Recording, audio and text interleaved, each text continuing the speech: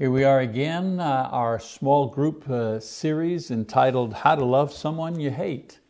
And this is lesson number 3 in that series. And the title of this lesson is Blessing, Not Cursing. Okay, so in our previous lesson, we learned the key idea and scripture upon which this lesson is based. And that is Romans chapter 12, verse 21. And the idea upon which this is based, and that is that aggressive good overcomes the evil that we cannot stand in other people. In other words, we should pinpoint the evil in the person and not the person itself. And our emotion should be aimed at the evil in the person and not the individual themselves. The idea of doing good to people that we can't stand seems impossible at times, and that's why we need baby steps. We need to do it in small steps. When Jesus said that we should love our enemies, it isn't that we go from hating our enemies to loving them in one step. Small steps, and this short course here, a small group discussion course, lays out some of those steps that we can take to go from, I can't stand that person to I actually love that person with the love of Christ. So today we're going to look at this process a step at a time. Now, wouldn't it be wonderful if we could simply pray and ask God to just make the conflict, whatever it is, to make the conflict go away in our lives, and then boom, everything is gone. We make a prayer, please God, I want everything to be okay between me and my brother, or me and my husband, or my friend, or the person at work, and God would answer that prayer in a moment, and everything would be fine. But we know from experience that life just doesn't work that way. It doesn't happen that way because the blood of Christ takes away the wall between ourselves and God, right? The sins that we have and the wall that those sins have created between ourselves and God. But the blood of Christ does not take away the wall that may have been built between ourselves and the people we can't stand, or the people that we hate. For those to be renewed, that relationship to be renewed, for that wall that's between us and those difficult people in our lives, we need the help of Christ, and it's in stages. So Paul helps us understand the process of removing this hatred, this dislike from our hearts with his instructions, specifically in Romans chapter 12, verse 14, where he says the following. He says, "Bless those who persecute you. Bless and do not curse." Very good first step. Bless and do not curse. Christians will be persecuted for a variety of reasons. I mean, it's a promise, isn't it? In the Bible, 2 Timothy chapter 3, verse 12 says, "Indeed, all who desire to live godly in Christ Jesus will be persecuted." We will be persecuted for our beliefs, for example. It's not a popular thing to say that Jesus Christ is the only Savior. He's the only mediator between man and God. People don't like the exclusivity of the Christian religion, and many times when you promote this idea, when you actually preach it or share your faith in that way, it doesn't always get a positive reaction. Many times you're persecuted in a variety of ways for your beliefs. And sometimes Christians are persecuted for their moral position, the positions we take on various moral issues. We believe, for example, that sex outside of marriage is sinful. We believe that gay marriage is not permissible by God, and a whole variety of other moral positions that we take as Christians. Our position on abortion, for example, not very popular in much of society, and for that reason we may be persecuted for those things. Sometimes we're persecuted because our conscience will not permit us to simply hate somebody we dislike and just leave it at that. Our flesh says, wouldn't it be nice? Leave me alone. Our spirit and flesh, they're always fighting with each other. There's always a tension between the spirit and the flesh. And the flesh wants to just hate that. But would you just leave me alone? Let me just hate on that person. Let me just enjoy hating that person or disliking that person or giving that person a silent treatment or whatever. But our spiritual side is always pulling us back, is always reminding us that our Lord is telling us that we should love our enemies, not hate our enemies. So there's always that tension. The spirit within us demands that we fight this weakness in our flesh. So we can't go through life without being wronged somehow or another because of our faith, whether it's by our family or friends. Sometimes someone in the church does something that hurts our feelings. And when all these things happen, we need to overcome evil with good. That's what Paul is saying. We need to overcome evil with good. Remember we were talking about that last time.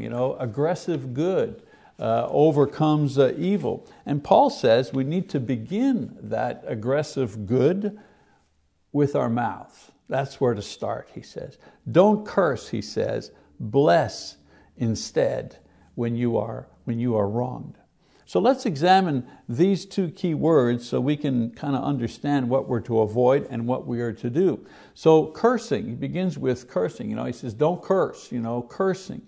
Well, originally the term meant to doom or to desire or call down punishment or destruction on another person.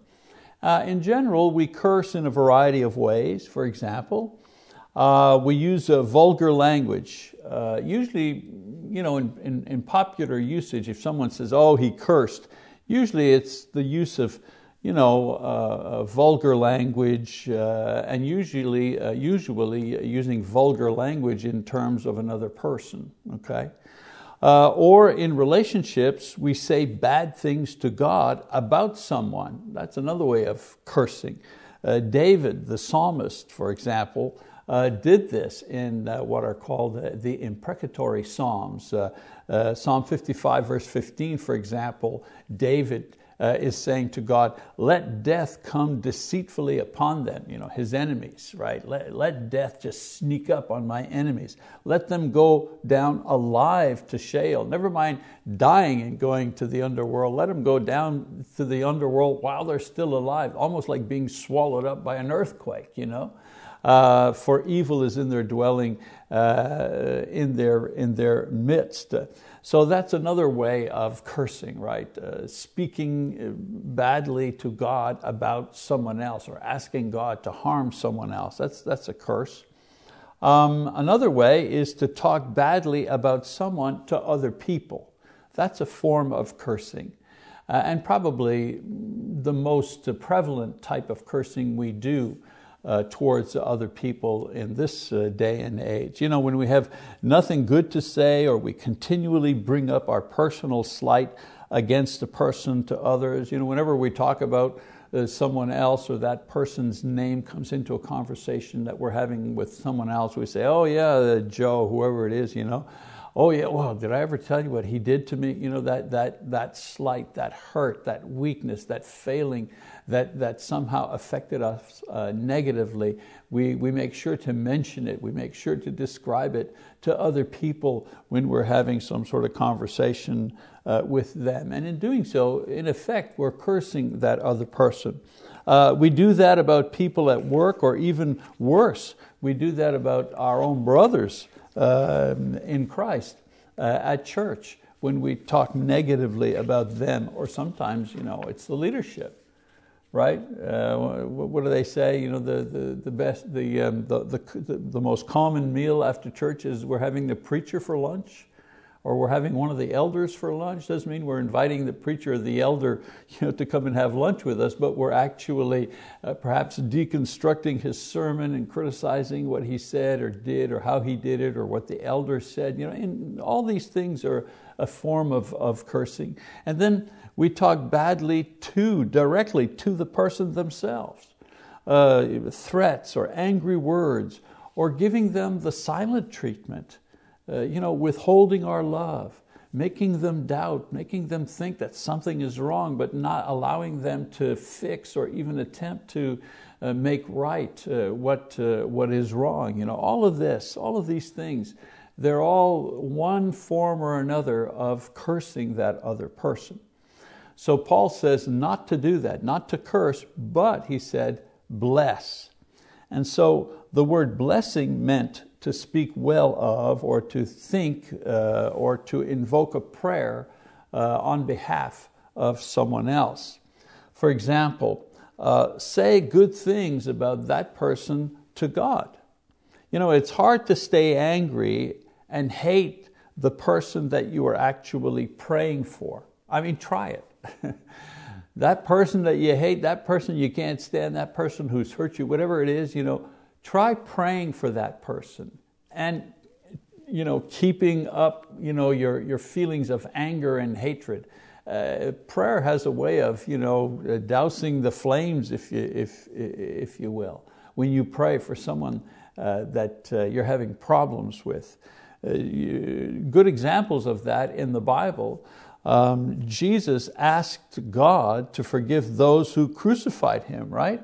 In Luke chapter 23, verse 34, it says Jesus was saying, Father, forgive them, for they do not know what they are doing. And they cast lots, dividing up his garments among themselves. So while Jesus was being crucified, he was praying for the ones who were crucifying him. Well, if you read a little bit later on in Acts chapter 2, you learn that Peter was preaching to a crowd of many thousands of people on Pentecost Sunday. And it says that 3,000 of those people came forward and they believed in Jesus and they were baptized. Well, have you ever thought that a lot of those people among the ones who were hearing the gospel and some who received the message and were baptized were among the people who were approving of the crucifixion or who participated in it in some fashion? So the people that Jesus was praying for, that God forgave them, several days later, on the day of Pentecost, some of those people heard the message of the gospel and were baptized and received the forgiveness of their sins. And so Jesus' prayer for forgiveness was actually answered. Another example, Stephen, one of the first deacons, if you wish. Stephen asked God to forgive those who had persecuted and were in the process of stoning him. In Acts chapter 7, we read about that. Much like Jesus, Stephen was asking God to forgive the people who were in the process of killing him. And we find, Luke writes that one of the people who participated in that was a young man named Saul, who was present and approved of the stoning of Stephen. And then we find out a few chapters later in the book of Acts that this very same Saul was called by Christ and received the message of Jesus and believed, and he also was baptized, and his sins were forgiven. We read about that in Acts chapter 22, verse 16, where Ananias, the person who preached the gospel to Saul, said, Saul, why do you wait? Arise and be baptized and wash away your sins. And we learn that Paul did that very thing. So Stephen is praying for the people who were present and who were in the process of killing him. And one of those people later on received the gospel and became a great apostle. So his prayer was also answered. And one other example from the Old Testament, in Job chapter 42,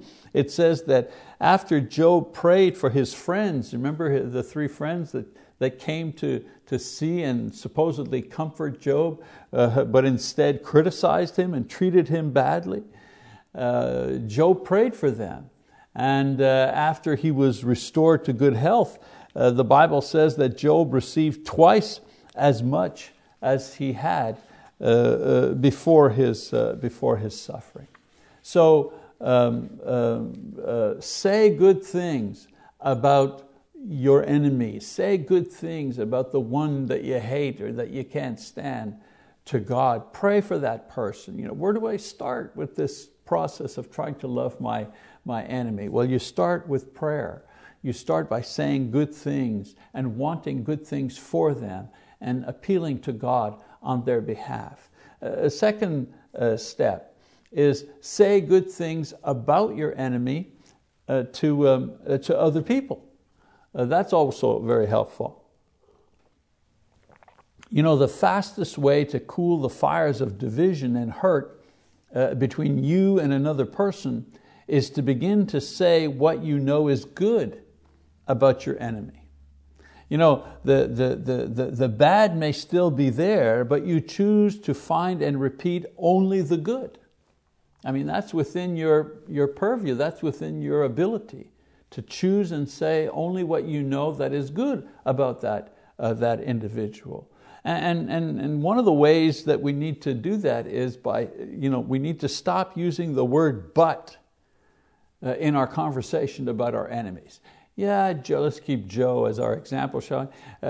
Yeah, Joe, yeah, sure, yeah, no, he's a good guy and he's a pretty steady guy and this and that, but, and then we put in how I'm hurt and what I don't like about him, so on and so forth. Boy, if we could just remove that word but in our conversation about our enemies, we would go a long way in smoothing out the relationship. Neutralize the acid of your own hatred when you're talking and saying only good things about your enemy. It takes away any reason for your enemy to hate you, or it also takes away any ammunition that your friends have to continue this hatred. Sometimes people, they love to fan the flames. They see that there's a fire going, and instead of trying to put out the fire, they fan the flames. So don't contribute, to the fire. When discussing that individual, make sure you either say nothing or you say only the things that you know are true and that are good or positive about that individual. And then say something good to the person you hate directly. You might not be able to settle or to solve the problem with them in person because it's not always in your power to do so. But you can choose to say what is good to them for their edification when you have the chance. Jesus said that he would be judged, or we rather, would be judged by the things that came out of our mouths, right? What does he say? Matthew 12:37, for by your words you will be justified, and by your words you will be condemned. Even the things that we say to those we can't stand, those things will be part of what is judged about us. So we may not have the solution. We may not get the apology that we perhaps deserve. We may not have the power to change the person that we can't stand or erase the hurt that they have caused. However, we have to concentrate on what we can do and what is within our power to do. And one of these is to avoid the negative, very simply. Stop complaining to God. Stop bad-mouthing that person or that organization to other people. Stop acting in an unchristian way towards the one that we can't stand. I mean, that's all within our power to do. We can do that. We don't need the other person to do that. We have the power to do that. And begin finding good things to say about this person to God, good things to say about this person to other people, and expressing good and positive things to them when we are in their company.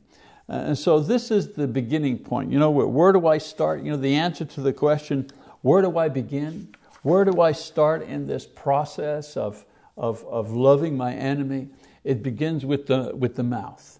And it begins by stopping negative comments, destructive comments, stopping, pleading the case, pleading your case, and beginning to say things that are positive, at the very least neutral about the person we can't stand, whether it is to God or to others or to that person themselves. Okay, so that's this lesson here. Bless Don't curse, but bless, rather, step number 1. All right, so I've got a couple of discussion questions for your small groups for the discussion part, and I'll give you those in a moment.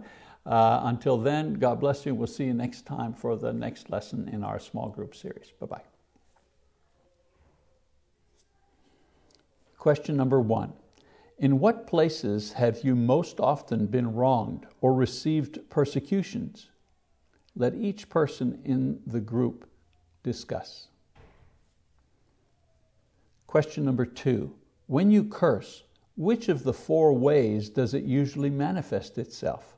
Vulgarity, God, gossip, or the person? Open discussion. Question number 3.